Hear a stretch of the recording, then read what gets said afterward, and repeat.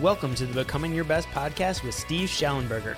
You're listening to the show that is guaranteed to help you transform your life and achieve results that otherwise would have seemed difficult or even impossible. In each episode, you'll learn from someone who has achieved extraordinary goals. Steve is the #1 national best-selling author. He's successfully started 11 businesses in 3 separate industries. He is a highly sought-after keynote speaker and corporate trainer for organizations around the world, an executive coach, the father of 6, and the founder of Becoming Your Best Global Leadership. Here is Mr. Steve Schallenberger. Hi, this is Steve Schallenberger, your host for the Becoming Your Best podcast leadership series, and we welcome you wherever you might be in the world today. As a friend of mine, Marshall Popke, Executive VP of a very successful regional financial institution, and I were discussing the principles of becoming your best, the 12 principles of highly successful leaders, Marshall pointed out something that he had been thinking about. He said there really is not a single silver bullet of leadership, to highly successful leadership. And as we discuss that, we realize that it's really a number of things that come together that creates a sustained excellence in leadership. And at the very foundation of those combination of silver bullets is being true to character, the first of the 12 principles of highly successful leaders. And indeed, if we fail or falter with character, it is virtually impossible to develop the trust needed to be successful as an individual or in our relationships or even within our organizations. And as a matter of fact, this year we have decided to pivot the focus of the Becoming Your Best podcast to be more centered on these important silver bullets that make a difference in highly successful leadership. And we'll start with number 1, to be true to character, and work through all 12. That will contain our latest insights and experiences from around the world. I'll do some, Rob will do some. We'll have our team members participate and even special guests from around the world that can provide additional insights regarding living those principles. So how many of you listening today want your children, employees, friends, boss, leaders, and team or organization to live and operate based upon a firm foundation of character? Well, of course we do. And when those conditions exist, we all do better, always. Now, I don't use absolutes a lot, but that is the case in this situation. And when those conditions, in other words, violation of character, don't exist, when there is deceit and lies and broken promises, there are broken relationships and much misery and pain, both personally and in dealing with others. So how do you develop character within and lead others to do the same and find this great success without? Well, some years ago, I had an experience with one of our sons, Rob, that illustrates one way to build character. And in retrospect, I've realized that there are several conditions that need to be present to build character as a way of life. So see if you can pick up some of these characteristics that I've observed as well as I share this story. Well, this particular story took place when Rob was 14 years old, and he announced that he was going to participate in something called the 50-20 event with the local scouting organization. It was a challenge that involved walking 50 miles in 20 hours. And I told Rob this sounded like a serious challenge, and I reminded him that when the Schallenbergers start something, we finish it. And Rob said, "I understand, Dad, I will finish." Well, unfortunately, I wasn't nearly as plugged in as I should have been in understanding what he was up against. I didn't realize that of the thousands of individuals who participated, only 15 to 20% finished the entire 50 miles. Yikes! Well, With the group, Rob started the walk from a city 50 miles away around 4 to 5 p.m. And I figured that I'd go to the finish line the next day and cheer him on. Some father. Well, at 4 a.m. the next morning, I heard a noise at home. And as I got up to check things out, I found Rob in bed. And I sat down next to him and asked him what had happened. And he said he had walked as far as the city of American Fork, about 30 miles from the starting point, when one of the parents of a boy in his troop drove by and asked if he wanted to go home. He said, well, I decided to jump into the van.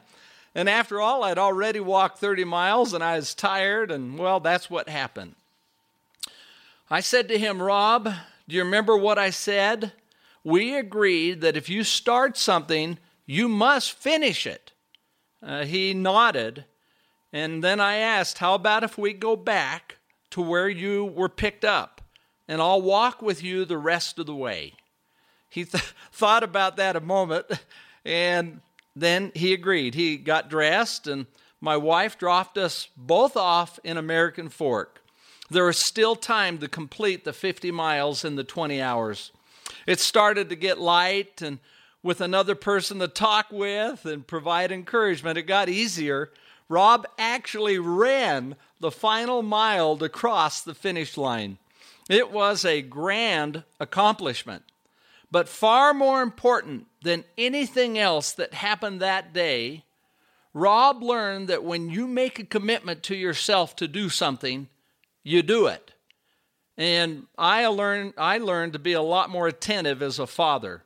Rob went on to complete the 50-20 twice in 2 years. And the next year, his two younger brothers, Dave and Steve, also finished this event. It wasn't easy, but in fact, it was painful. But Rob's example and influence on the others was absolutely significant. And so as I've thought about this, I've realized there are at least several conditions that allow us to build character and exercise character. And that's what I would like to spend a few minutes on, is just share what I've observed, and I expect that you can add some things to that. So here are some of the things I observed, 3 powerful things that are present. The foundation of personal or organizational character is most successfully built upon correct principles. And so this is the first of the 3 that I observed, and as I reflect upon them, they all begin with a C. Correct principles. You can adopt correct principles as a standard of behavior with confidence and power that they will lead you in the right direction, and that they are values that can define your life and that you can live by. These principles can be defined in our personal, family, team, or organizational vision. That's a place that they can be listed and described. They are things such as honesty and kindness and patience, honor, knowledge, accountability and responsibility, the spirit of becoming your best or always improving ourselves, and certainly never giving up. This field of study has been the basis of my research for 40 years, and it is what the 12 principles are based on. And that is why they are such game changers, and anyone can learn them and apply them. They are a great starting point for anyone at any age. That's number 1, correct principles. Number 2, it takes commitment and practice to live the principles, to be true to these principles regardless of what others do, of what is seemingly popular, of what we may feel like in a weak moment, or what the crowd is doing, or even regardless of the power of the emotions. This is taking the high road versus the low road. We may make mistakes, but the good news is we can correct the mistakes and start again until we are true to character. And number 3 is understanding that consequences that come from making decisions based on correct principles and the commitment to practice them or not, that the consequences are predictable. So if you do what is right, you take the right pathway, there are positive consequences. They're predictable. And if you violate correct principles, you can count on negative consequences. Take any one of these that we just talked about, for example. Honesty. If we are honest, there are predictable consequences, more opportunity, higher trust, more confidence. The doors are opened of greater opportunities to grow. If you violate honesty, literally it destroys trust. It closes the doors of opportunity. Trust is diminished. Our friend and successful industrialist and philanthropist, John Huntsman Sr., described the consequences superbly well in the title of his book, and also as he described the various outcomes in his book. Winners never cheat, and cheaters never win. So let me just give a few more examples in the remainder of this podcast. Let's think about these three things: correct principles, commitment and practice to live them, and then there are consequences that follow. Those are three that I've observed. How about Arden? Now, Arden is a close friend of mine. He is an extraordinary individual. He is a successful business person. He operates a successful case lighting company in the Midwest. It's a national and even an international company.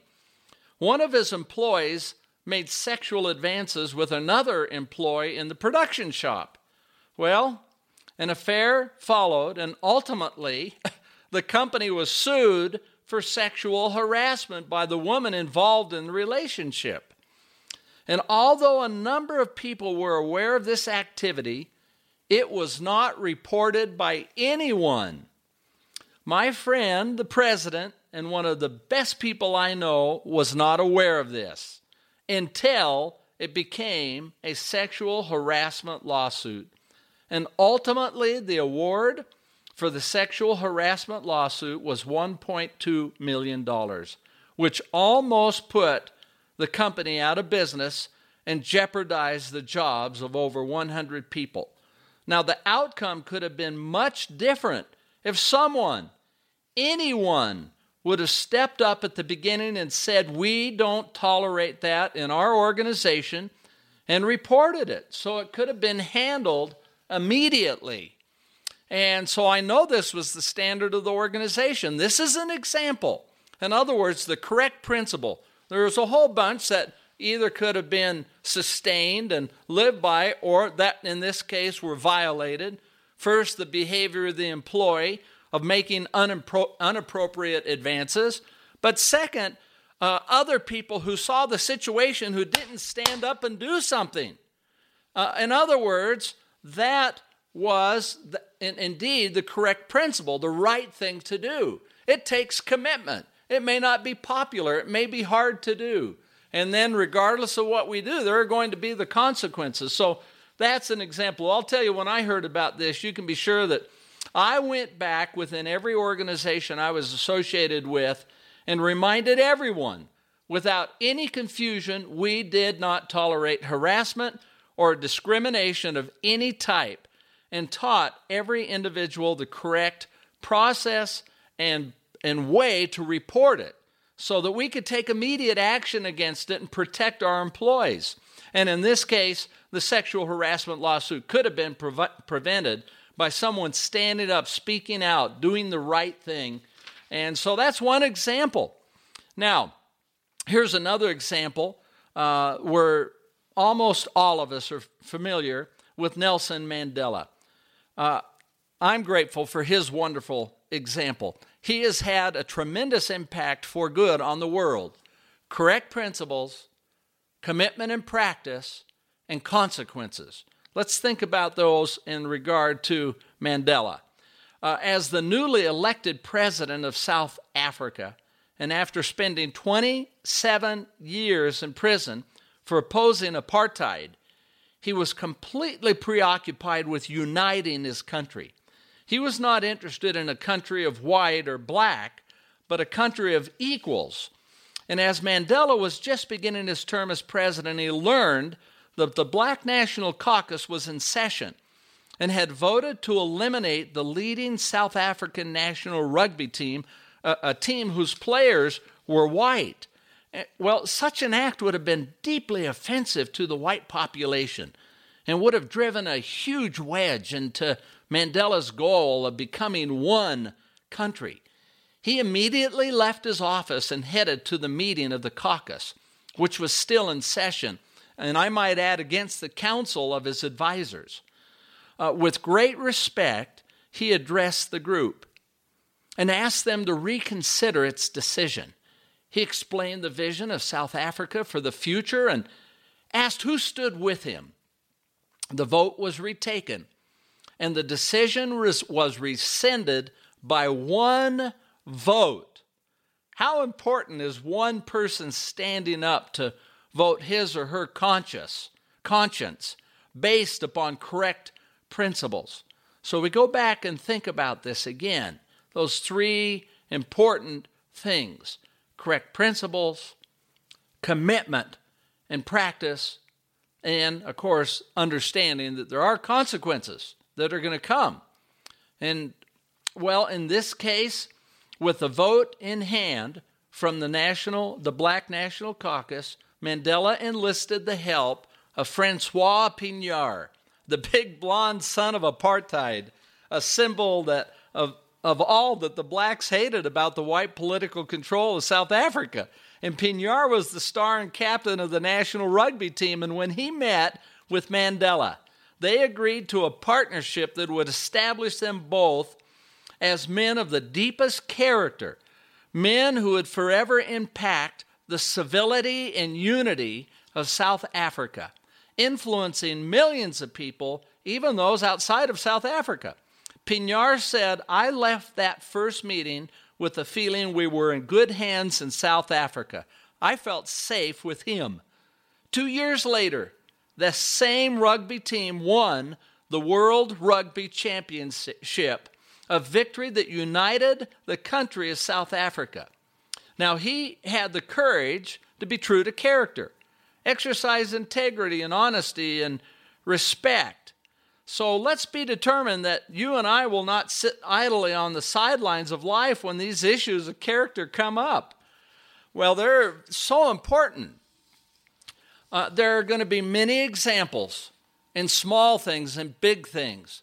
I'm reminded of young people who are in a room and where things take place that are a violation of their character, and they get up and they leave.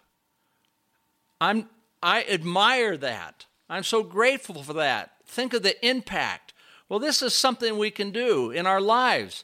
I think of people that are offended by others, that something happens where maybe they don't even understand it, or it's bad that takes place, and they judge and they become offended. And so this alters their life. They let other people determine their future. Other people's poor action determine the choices they're going to make. Well, this is what we say, is we refuse to do this. We are going to take the high road based on things that we know are right, correct principles. High road, realize that's the commitment, regardless of what anyone else does. We are going to be respectful. We are going to take time to listen, to be patient, to be kind, to lift, to build, and then to trust in the outcome. You literally become a light of goodness. This is why it is foundational to all of the rest of the 12 principles of highly successful leaders. We literally create a moral authority that people desire and want to follow, that lifts everyone, that improves the human condition. In William Shakespeare's timeless classic of Hamlet, Polonius gives his son a blessing, or father's advice as he ventures out into the world. And Polonius's advice is priceless and lives across the centuries. Especially notice how he starts out. And these few precepts in thy memory, see thou character. His father then provided a great counsel on the importance of holding your tongue, of withholding judgment of others, of being careful with finances, and how to choose lasting friendships. He concluded with this advice: this above all, to thine own self be true, and it must follow as the night, the day, thou canst not then be false to any man. And as they departed, the father said to his son, farewell, and remember well what I have said to you. Being true to yourself is a hallmark of character, one that Shakespeare's fictional father committed to his son. And this is extraordinary advice for any parent to a son or daughter.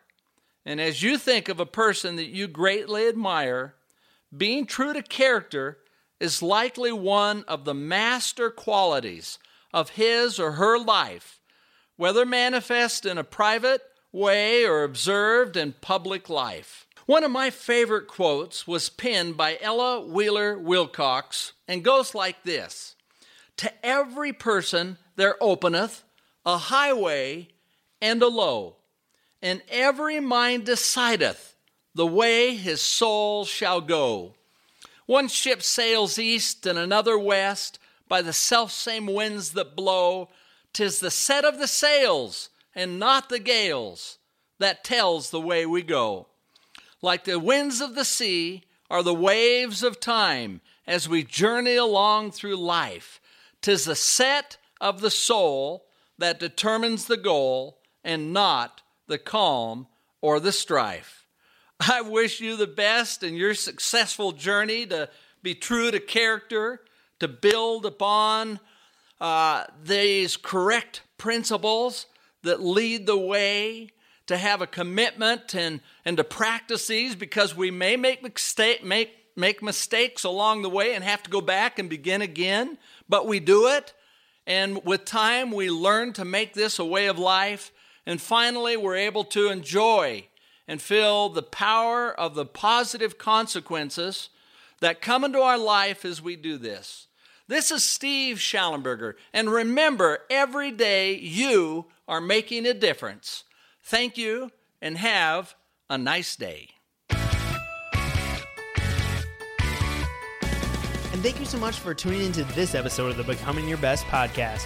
We want to know what your big takeaways were, so head on over to becomingyourbest.com, and you can find all the information about the podcast right there, as well as the show notes page, where we'd love to hear what you thought about each and every single episode. Also, if you haven't done so yet, please go subscribe to the podcast on iTunes and leave a rating and review. A rating and review is by far the best way for you to show your appreciation for the show, because it helps other people find out about the show and decide if this is the podcast for them. So now it's all in your hands. It's time for you to go out there, to take action, and truly start becoming your best.